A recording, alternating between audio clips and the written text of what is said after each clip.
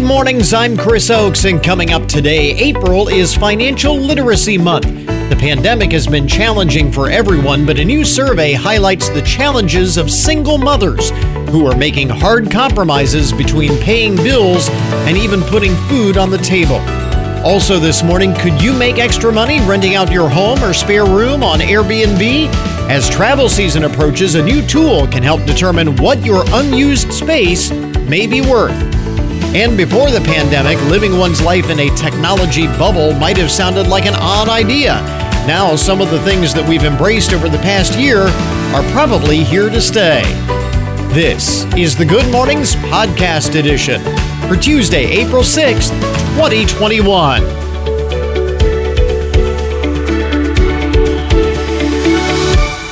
Today is Army Day. Now, if you knew that or not, today is Army Day.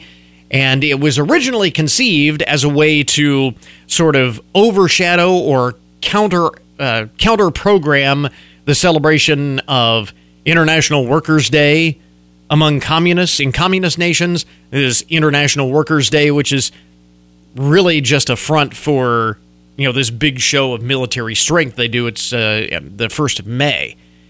And originally, Army Day in this country was meant to counterbalance that on May 1st. But the date was later changed to April 6th. The reason, that is the anniversary of the United States entry into World War I.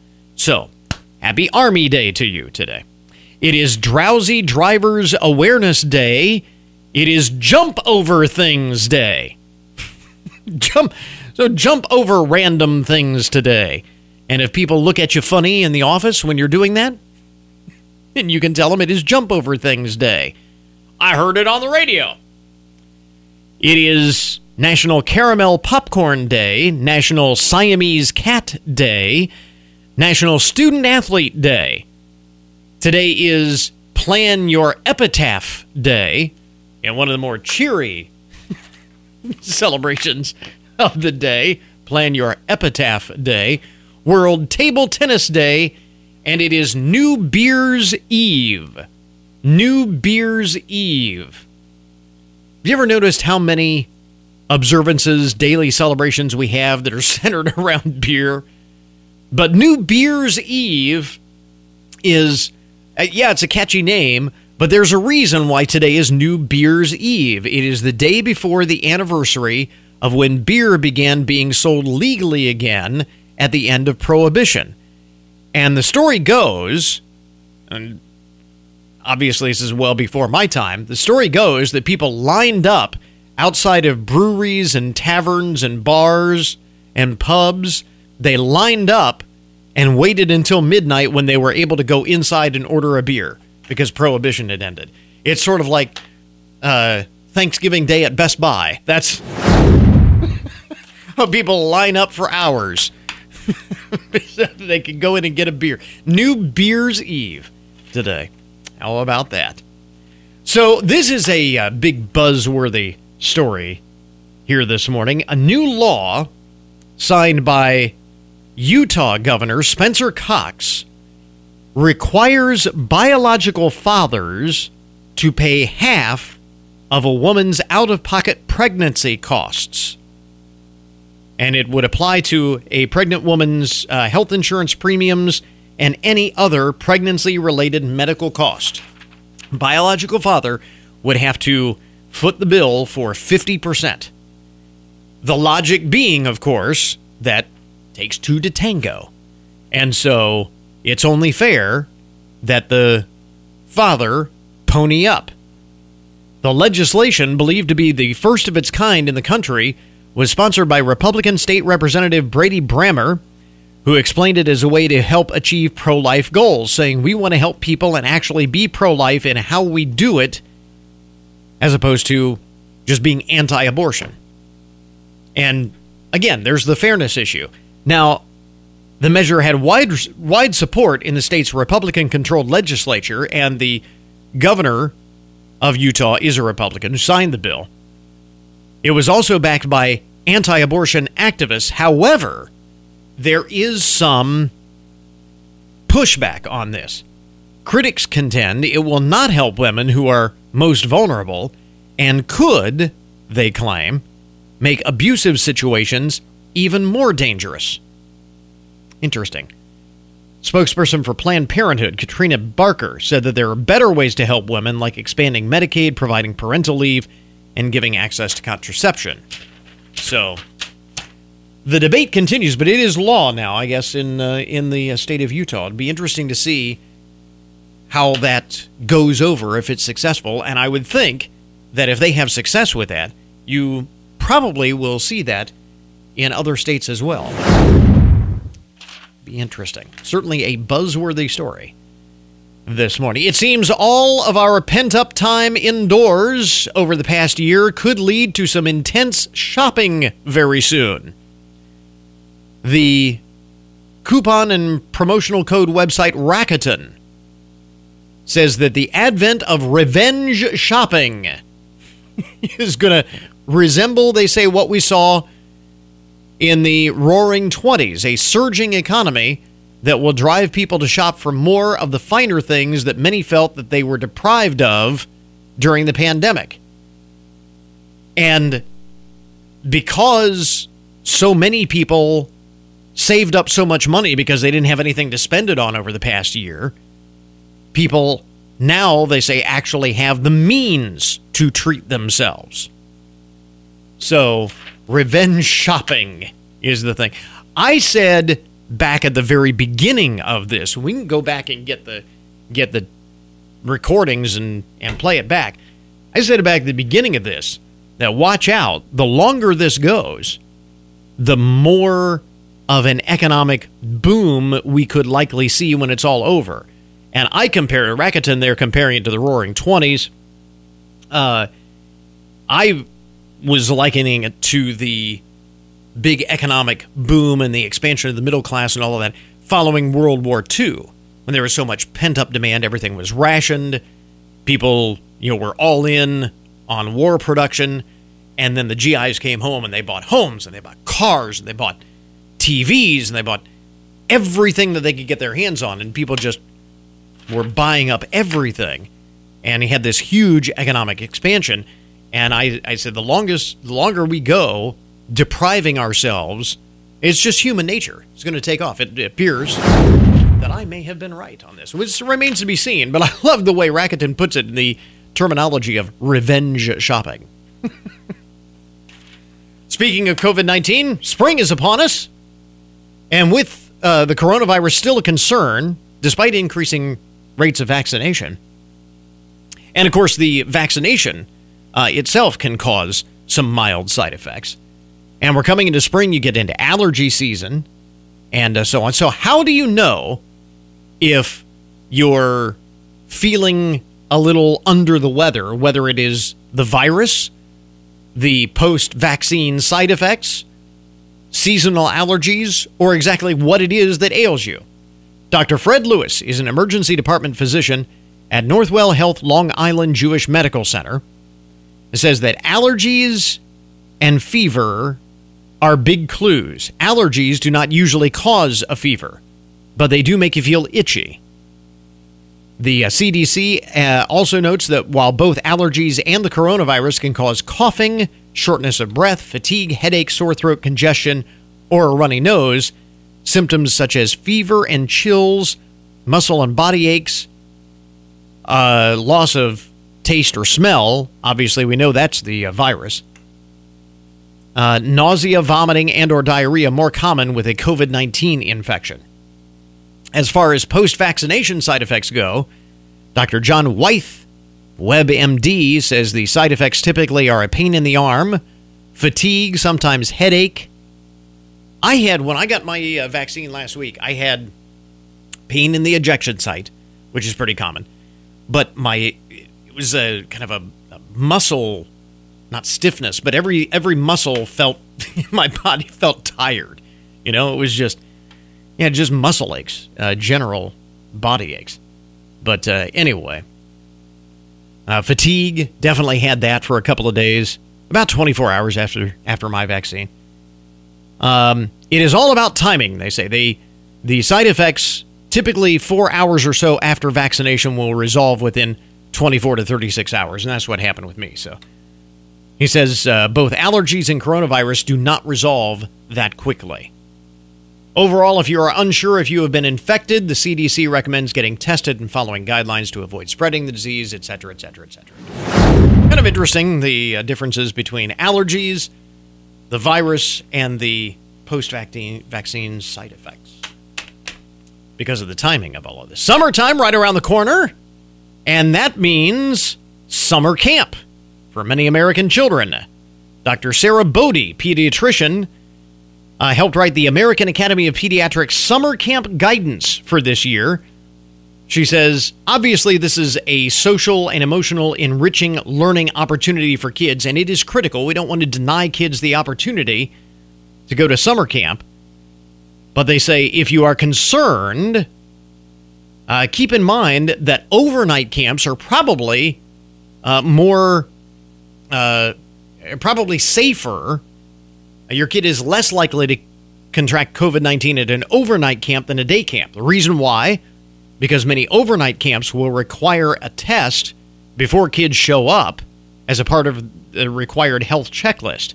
Some camps might also ask families to shelter in place with their kids a week to 10 days beforehand to limit the kids' potential exposure. Day camps, on the other hand, may also require testing, but screening will be trickier because kids will go home every day. So, you're concerned about camp this summer, and say an overnight camp might actually be the preferable option. Keep in mind. There you go, some of the most interesting and buzzworthy stories. Get your Tuesday morning started.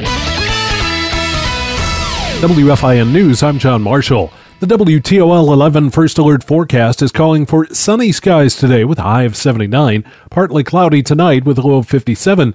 The number of active COVID cases in Hancock County went up in the last data released from Hancock Public Health. The agency is reporting 138 active cases in the county, an increase of 24 from about a week and a half ago. Active cases are defined as cases currently under quarantine or in isolation. Ohio's COVID-19 vaccination dashboard shows that more than 3.7 million Ohioans have received at least one dose of the vaccine so far, which is around 32% of the state's population. In a related story, Governor DeWine has announced revised health orders that he says will help protect Ohioans while simplifying guidance for upcoming events, such as proms, weddings, and fairs. Masks will still be required in public indoor spaces and in outdoor spaces where adequate social distancing is not possible. The orders will still limit gatherings to groups of 10, but individual 10-person pods can participate in a larger activity, such as dining at a restaurant or attending a sporting event with other pods, as long as social distancing can be observed. The new orders will go into effect immediately. Daniel Barnett, ONN News. This is Distracted Driving Awareness Month, and the Findlay Police Department is reminding drivers to put down their phones and pay attention. A lot of the accidents that we deal with here in Findlay are the direct result of just inattention. You know, out on Tiffin Avenue, a lot of cars in traffic. You get one car that's slowing to stop to turn into a driveway. Person behind them doesn't see it, runs into the back of them. Crime Prevention Officer Brian White says they see far too many assured clear distance ahead crashes that could be avoided if drivers were paying attention. Get more on our website. This month is Financial Literacy Month. Ohio Treasurer Robert Sprague of Findlay says Financial Literacy Month is a great time to acknowledge the innovative ways educators and other professionals are equipping Ohioans with the skills and knowledge to secure a healthy financial future. Last year, Sprague stopped by Arlington High School to present the school with a Compass Award for exemplary work with financial literacy programs. I'm John Marshall, WFIN News. Well, you know, we've talked about the various aspects of the way many families' finances have been upended in the past year. This is another aspect of that may be impacting you or someone you know. Raising a newborn can be stressful at any time, but especially when added to the emotional and financial toll of the pandemic, it can be downright overwhelming. Bola Sokunbi is a certified financial education instructor, best-selling author, and founder of the Clever Girl Finance financial education platform. And Bola, you have information on a recent survey of parents with infants on the financial stressors and the difficult decisions that many families are having to make as a result of this ongoing pandemic. What jumped out at you in these results? Yeah, so the survey was incredibly insightful, and it just really showcased that 1 year later, new moms with infants and toddlers are still struggling to balance the demands of childcare with work, financial, and mental stress. And Store Brand Infant Formula conducted this survey to really understand how this pandemic is affecting moms. And 68% of moms agreed that 2020 was the most stressful year they ever had due to exhaustion, depression, anxiety, and isolation. But the most devastating findings of this survey revealed that nearly 2 in 3 moms had to cut costs just to feed their families, and 30% said that they had to skip their own meals so their children could eat. Man, I tell you, I remember back when, we were new parents and, obviously you want to make whatever sacrifices are necessary for your kids, but there are always curveballs that come along that you don't expect. I would imagine even more so with all of the other uncertainty piled on top of that. So what are some of the resources that parents can turn to for help in managing those curveballs, those unexpected hardships? Yeah, so there are a variety of resources that are available to help families, and these include food pantries and federal assistance programs such as WIC and SNAP, but this still may not be enough since these benefits tend to run out before the end of the month, and this can lead to unsafe practices, especially for infants. In fact, more than half of the mothers that were surveyed said that they used more water than required by the instructions to make their infant formula last longer. And this over-dilution of formula can be very dangerous because it dilutes critical nutrients at a time of rapid growth in infants. And so it's so important that moms know that there are other options that can help them save money so that they don't take this kind of risk. Such as? So basically, whether you're spending your own money or you're using SNAP dollars, you want to look for ways to save. You can save money by buying your store brand infant formula that provides complete nutrition. It meets the same FDA quality and safety standards as the big expensive brands, but it saves you 50%. And this brand was recently named as a best baby formula by the New York Times. Another way that moms can save money is by really focusing on a budget and planning out what bills are most important for them to save. So there are ways if moms are able to create a plan to save more money and weather through this uncertainty. And that's where your expertise comes in when it comes to taking a critical look at those finances, maybe reorganizing things a little bit. What is the first step that you would recommend to doing that and getting back on a solid footing? Yeah, so we talk about budgeting, but before you start the budget, you really want to look at your finances and really get clear on what your pressing bills are and prioritizing those bills accordingly. So those are your living expenses, your debt payments, your other financial obligations. And then, like I mentioned, you want to create a budget. This is also a good time to start thinking about multiple streams of income. Can you find a part-time job? Are you able to find a better paying job? Are there things in your home that you have and no longer need that you can sell? And you also want to make sure that you communicate to your lenders and your service providers if you are facing financial difficulty, because so many of them have plans and programs in place as a result of this pandemic that can help you weather through this uncertainty. That is such a good point, and we've talked about it before, but it bears repeating. Don't be afraid to ask for help, especially these days. Number one, if you're a new parent, it always brings about the unexpected, and we've all been there, so no shame in that. And then, of course, as we said, with all of this extra uncertainty added on top of that, it's certainly no shame in reaching out for help and saying, "Hey, I'm struggling." I think everybody understands in these critical times how difficult it can be. Yes, there is absolutely no shame in getting the support and help you need, especially when it comes to feeding your family. Right, exactly. We mentioned your financial education platform, Clever Girl Finance. What is the biggest question that you get from people just, in general? And I'm curious, has that changed somewhat over the course of the past year, given everything that we've been through? Great question. So I get asked a lot, where do I get started? How do I get started? Mm-hmm. And I tell people to take a step back look at the big picture of your finances so you really know where you stand right now, and then you can create a plan.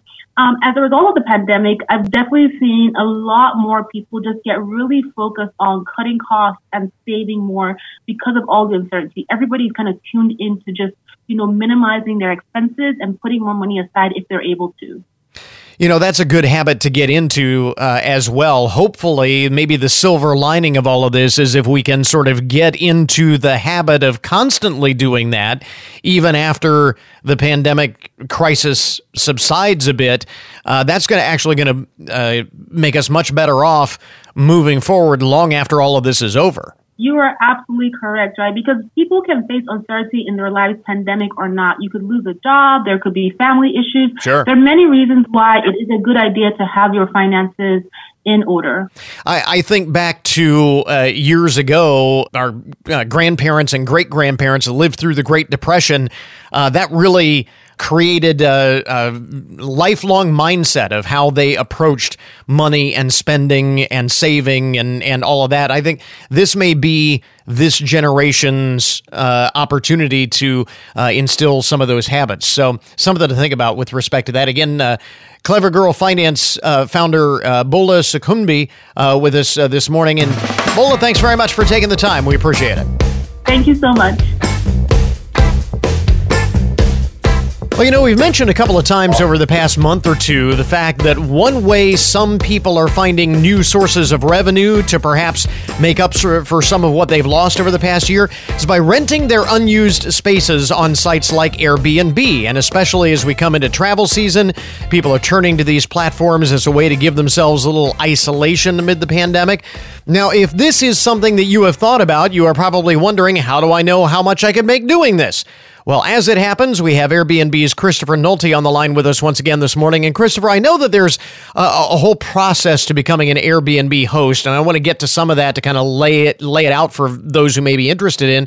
But I'm curious, is that the place most people start with, that question of just how much would my home or my space be worth on the platform? Is that maybe the most common question you get? Yes, and I think you're exactly right. It's the question that people always start with. Okay, so I'm ready to rent out my house. How much can I make doing this for a week, for a month, for a couple of months? And I think that a lot of people are really surprised by how much they can make, especially because, we're at this really interesting moment. I mean, as you pointed out, we're sort of just on the precipice of the travel season. We're at a moment when the CDC has issued new guidance that vaccinated Americans, can travel safely. We've seen in poll after poll that there's just this pent-up demand for travel, right, as people are yearning to get out of the house and connect, after being so isolated. And so it's really sort of this perfect moment also because there's so many folks out there saying, geez, like the last 12 months have been pretty tough. I could benefit from making some extra money. And so we developed a new tool that we're calling What's My Place Worth? You head over to airbnb.com/host. You tell us a little bit about your space, where you're located, how many bedrooms, how many people you could accommodate. And we can tell you, exactly how much money you could make sharing your home on Airbnb to really give you a sense of the opportunity that's possible by renting out your home. Now, what are some of the factors that go into determining that value? Yeah, I mean, so of course, it all starts with where do you live? And how many people can you accommodate? How many bedrooms? How many bathrooms? What sort of amenities do you have? But what we've really seen, and I think what's just been so interesting, is that over the last year, travel's just changed so much. People who were otherwise getting on a plane and flying across the country around the world are saying, you know what, I want to get in my car and drive 2 or 3 hours away. And they're exploring new communities. They're exploring smaller cities. They're exploring rural communities. And so as a result, the opportunity to host has really sort of spread out quite a bit. Yeah. Salt Lake City, of course, has always been a place that people have visited. There's places like, Toledo and Cleveland, that people have really, always wanted to visit. But as a result of the way travel's changed, we're seeing that communities, outside of those cities are also benefiting. And I took a look at the tool this morning for Toledo, and it turns out that, you could earn about $1,400 a month renting out your place on Airbnb in Toledo. And so we've really tried to help people understand what is the opportunity that's available. And of course, then what do I have to do to rent out my place? How do I get ready? to welcome a guest for the first time. You make a good point that, I mean, a lot of times we think of location obviously is going to be one of the primary factors, but that doesn't necessarily mean that if you're not in some resort community that the opportunity doesn't exist, obviously, with the example that you were citing there. Does this apply? You're talking about the tool that you have that will help you estimate what your space may be worth. Does that work for those who are looking to rent out an entire place, or maybe just renting a room to someone? Yep, it works in both cases. Because we've always been a platform that has offered so many different options. From tree houses in California to castles in the south of France to loft apartments, in old warehouses in Toledo. We sort of have it all, and we want to make sure that the price sort of reflects exactly the space you have. So what are some of the things that people will want to look at in terms of generating top dollar for their spaces? Are there certain amenities? Are there certain things that make for a good rental over one that's just kind of mediocre? Yeah, I think more than anything, people love those personal touches. A comfortable couch, a bookcase that's full of great books, something that makes the home unique. And one of the things that we know is very special about our community and about our platform is that our hosts are really what make Airbnb unique and different, and the spaces that are offered unique and different. And so at the end of the day, it's really about sort of those personal touches. It's also about, having clear photos and a clear description of here's what my space is, here's what I can offer, here's, the great coffee shop down the street that you might want to check out while you're here. Guests really appreciate sort of those personalized and thoughtful touches, and it doesn't take much on the part of the host to make that happen. Now, you mentioned the tool that you have that will help folks kind of get an idea of the type of income that they could generate from their space, whether it's a whole home, an apartment, maybe just a spare room that they have available, whatever it might happen to be. Where do folks find that, and what type of information will they need to have in order to get the most out of that? Yeah, exactly. So great question. You head over to airbnb.com/host. You tell us a little bit about your space, and how big it is, how many bedrooms, where you're located, and we'll guide you from there. And let's say that someone goes, they look that up, they find that, hey, there is some money to be made, I can perhaps do this, they decide they want to sign up.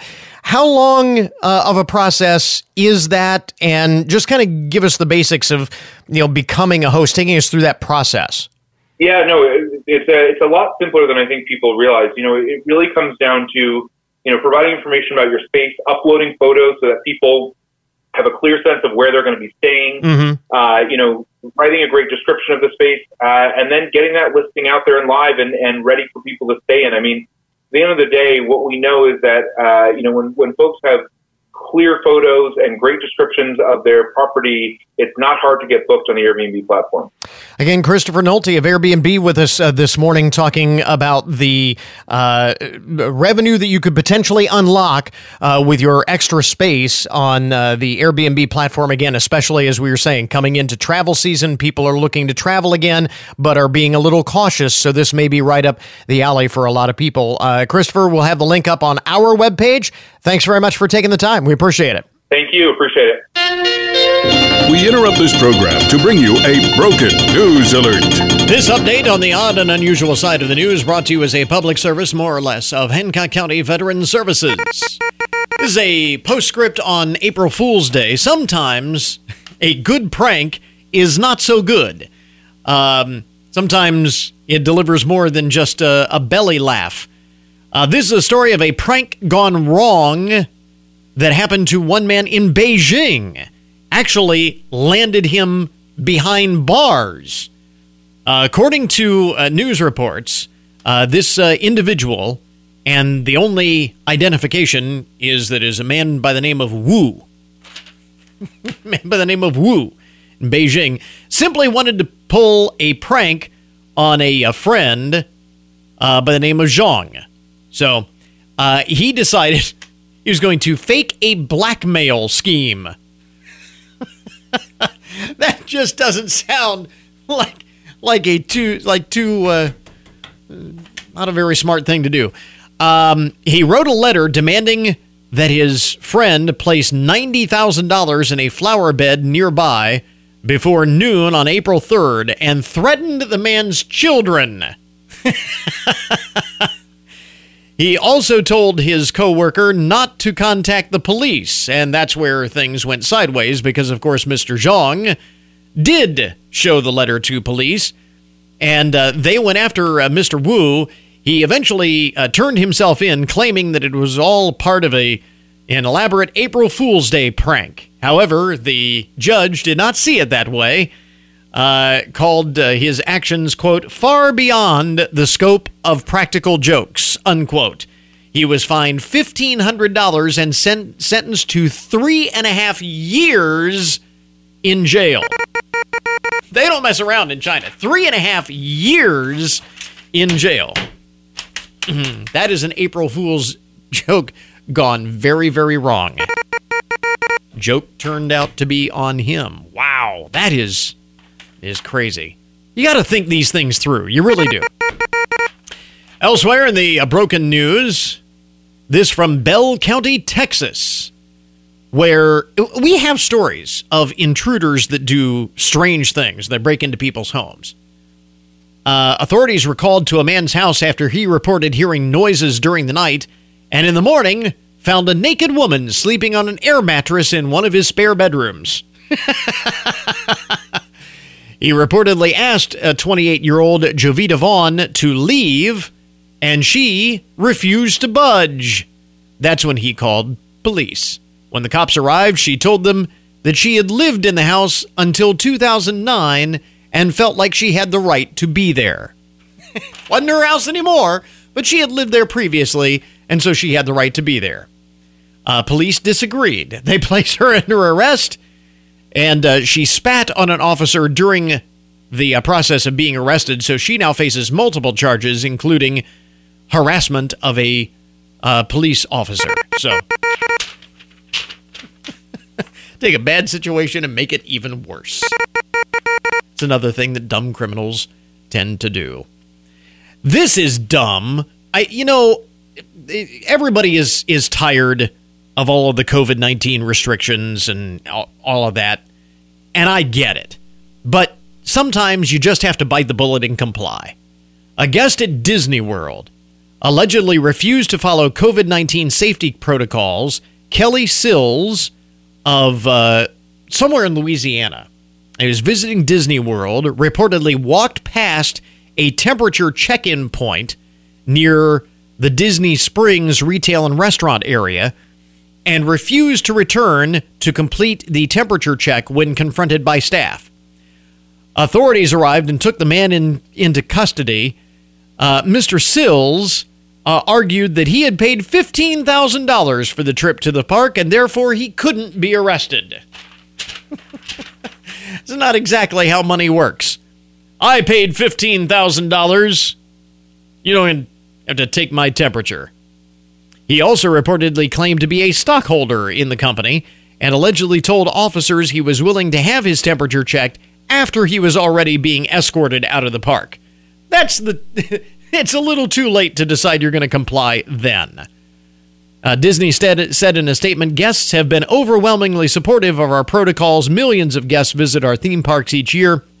And in rare instances, when things of this nature occur, we hold individuals accountable. I spent $15,000. I shouldn't have to get my temperature. Well, no, I correct that. I wasted $15,000, and that's... Man. Just get your temperature checked, man. Jeez. And finally, in the broken news this morning, this is one of those viral internet stories that are shared online. One TikTok user recently posted several videos detailing a bizarre discovery made at her mother's place of business. This woman, her mom owns a beauty salon, and she had a dream that there was a hidden door behind a mirror with a secret room where dead bodies were hidden. Well, sure enough, the next day, Miranda, that's the woman's name who posted the video, took the mirror off the wall, and lo and behold, discovered a hidden door behind the mirror, just like her mom's dream. After they busted through the door, they found another solid wall behind it, though. She does say that the building is connected to a hotel that is supposedly haunted, but she says they probably won't have any answers anytime soon because they found what appears to be an old elevator shaft connected to the wall with a boarded up service window, and they won't be able to cut further without doing major construction. I'm thinking, you know what? Leave well enough alone. Leave well enough. I would stop right there. Quit while you're ahead. I don't want to know anymore. You know, sometimes things get too real. There you go. That is today's Broken News. Why push it? Today's Broken News report brought to you as a public service, more or less, of Hancock County Veteran Services. We now return you to your regularly scheduled programming.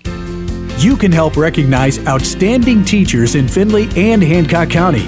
Nominate a current teacher who made a difference in your life for the Findlay Rotary Club's Golden Apple Awards. Place your nomination online at findlayrotary.org. Nomination deadline is April 2nd. Please promote the work, dedication, and achievements of all teachers by nominating an excellent teacher for the Golden Apple Awards. This message provided by WFIN.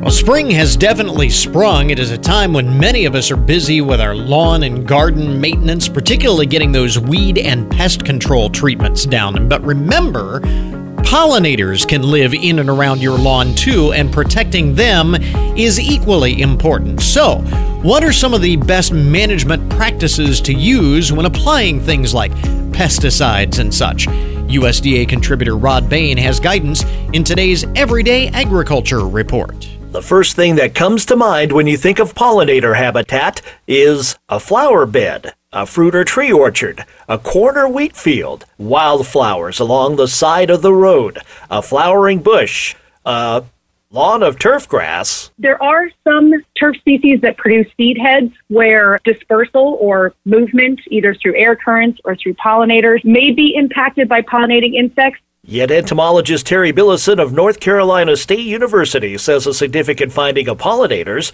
whether bees, butterflies, or wasps, in a home lawn or golf course is an indicator of the general health or general balance in terms of insect populations within the system. Both in the number of non-pollinator species living within a turfgrass ecosystem and the flowering plant species that surround a lawn or golf course, such as a flower bed or native grasses. So with insects and other beneficial species both thriving in the grass along with the pollinators, Billison says best management practices regarding pesticides must be considered. What you want to be mindful of is that you want to adopt management strategies that have the smallest impact not only just on pollinators, but on those other beneficial insect populations as well. She says the general concept will be the same regardless of ecosystem or environment. Yet some best management practices are more feasible and more flexible in a particular lawn or golf course than others. First of all, then an application is absolutely necessary. Very often we see that damage is misdiagnosed and people incorrectly assume an insect is at fault, and so they make an insecticide application. Insecticides, they're products designed to kill insects, and so misapplication of those is obviously going to be something that we want to avoid right off the bat. If application is needed, remove all flower heads from weeds by hand, herbicide, or mowing turf prior to the application. Also create a 2 to 3 inch mulch buffer zone between flowering ornamentals and treated turf grass. Billison says in terms of when and how to apply pesticides, she says, think like a pollinator. They're more likely to be active the months June through August, whenever temperatures are consistently above 60 degrees Fahrenheit. So if you can avoid making applications then, again, not always feasible, but whenever possible, that's kind of the first step. Other tips to minimize pesticide application include avoiding neonicotinoids around flowering shrubs and trees, avoid application in windy conditions, and if possible, use a granular application versus sprays, dust, and wettable powders. And then choosing a less toxic insecticide class. The homeowner, if you go to the hardware store, there are certainly some products you can select that are going to be way less toxic to bees than others. I'm Rod Bain reporting for the U.S. Department of Agriculture in Washington, D.C. Our Everyday Agriculture series is aimed at demonstrating how ag issues and ag science impact all of us. A prime example there. More details, USDA.gov. Well, of course, before the pandemic, you may have wondered if it would be possible to live one's life completely in a bubble, using technology to substitute for human interaction. What we have learned over the past year is that indeed we can. Maybe we don't want to all the time, but the reality is that some of the things that we have gotten pretty good at over the past year are probably here to stay in one form or another. Award-winning tech reporter Andrea Smith is with us once again to share some of her must-have stuff for optimizing life at home in 2021. And Andrea, for example, the home office, probably the number one thing that is here to stay, either permanently or as a remote workplace a few times a week or a few times a month.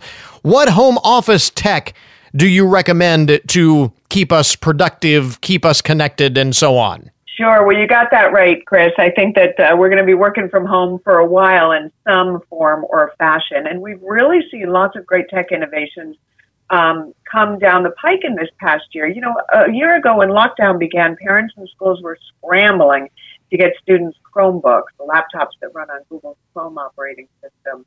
Well, now a year later, we are seeing some premium Chromebooks coming out aimed at professionals. The Lenovo ThinkPad C13 Yoga has the power and durability of a ThinkPad in a 13.3-inch full HD display. And because it's a Yoga, it's got that 360-degree hinge that transforms it from laptop to tent mode to tablet. It has a built-in slot for the pen or stylus that you can use to write on it. The device features the latest chip designed just for Chromebooks, so it's really built for reliability and high performance. The other thing we're seeing is, you know, people are stepping up their work from home productivity by adding a monitor to the setup. I really like Lenovo's G27 C10 curved monitor because it does double duty. It's got a 27-inch screen with a full HD display, slim bezels, and you can adjust the angle and height for working. And then with its high refresh rate and that immersive screen, when you're done working, you can kick back. This is a great gaming monitor. So if you're not using it at night, your kids are going to be using it. There you go. You know, you bring up a good point that at our home offices, and again, when all of this started, we weren't really all that concerned with ergonomics. If this is going to be an ongoing thing, we need to make sure that we are comfortable and healthy, and, because that impacts our productivity too. So, again, the ergonomic aspects of that are really important. Speaking of health, telehealth, another innovation that predates the pandemic, but a lot of people just started using it over the past year. Doctors like it because it reduces office overcrowding. Insurance companies like it because it's more cost effective. What is new in home healthcare devices? Well, you're so right. I mean, telehealth has become really big. Fitness trackers have become, they were popular, but they've become much more prevalent now. Sure. And a lot of people are using devices to take care of their health at home now. And technology has really made that possible. So this spring, allergy sufferers can get fast sinus pain relief with ClearUp, a small handheld device that uses low-level electrical stimulation to relieve that throbbing pain from spring allergies. The FDA just expanded ClearUp's uses to include congestion relief from allergies, colds, and the flu. The treatment's non-invasive. It takes just 5 minutes. The results last up to 6 hours, relieving your pain and congestion without the use of medication, which is my favorite part of this. ClearUp is reusable and rechargeable, and it will last for years. What else do you have for optimizing life at home in 2021? Anything else, any other tips and so on? Sure. Well, Chris, I've learned a lot this past year setting up my home office. And I have to say the right webcam really makes a difference if you're on video calls all the day. So I really recommend getting an external webcam with HD quality for clearer image and a high frame rate to prevent video stuttering. I also use a really good set of headphones, so everyone on my conference call can't really hear the other calls or the teacher reading to your kid's class. And, you talk about ergonomics. To help with wrist strain, I've added a full wireless keyboard and mouse to my laptop, and I've added a laptop stand. So not only does it raise my device 6 inches off the desk, I'm sitting up straighter, I'm able to look more directly at the screen, and I'm not leaning my neck over, I'm not hunched over. So it really, really helps with, sitting up properly and not just beating up your body all day by working in an improper position. Yeah, all very important stuff. And by the way, you mentioned webcams and headphones. Those were a couple of things that were next to impossible to find when all of this started because everybody was buying them. They are, like toilet paper, back in stock now, and you can get those. So if you still need one, they are a lot easier to find these days. Again, tech expert Andrea Smith with us, putting the fun in functional, as they say. And where do we get more information? Head over to d6news.com/at-home. Andrea, thanks very much for the time. We appreciate it. Thanks, Chris. And that is our podcast for this morning. I want to thank all of our guests for joining us on the show today. Remember, you can get more information about all of the topics that we talk about each day on the program at our webpage, goodmornings.net. We're always on 24/7 on the World Wide Web. You can also connect with us on our social media channels. Shoot us an email if there's something you want to share. Sign up for our daily email newsletter. Check it out, goodmornings.net. Until tomorrow morning, that is Good Mornings for this morning. Now that you've had a good morning, go on out and make it a good day. We'll catch you back here tomorrow.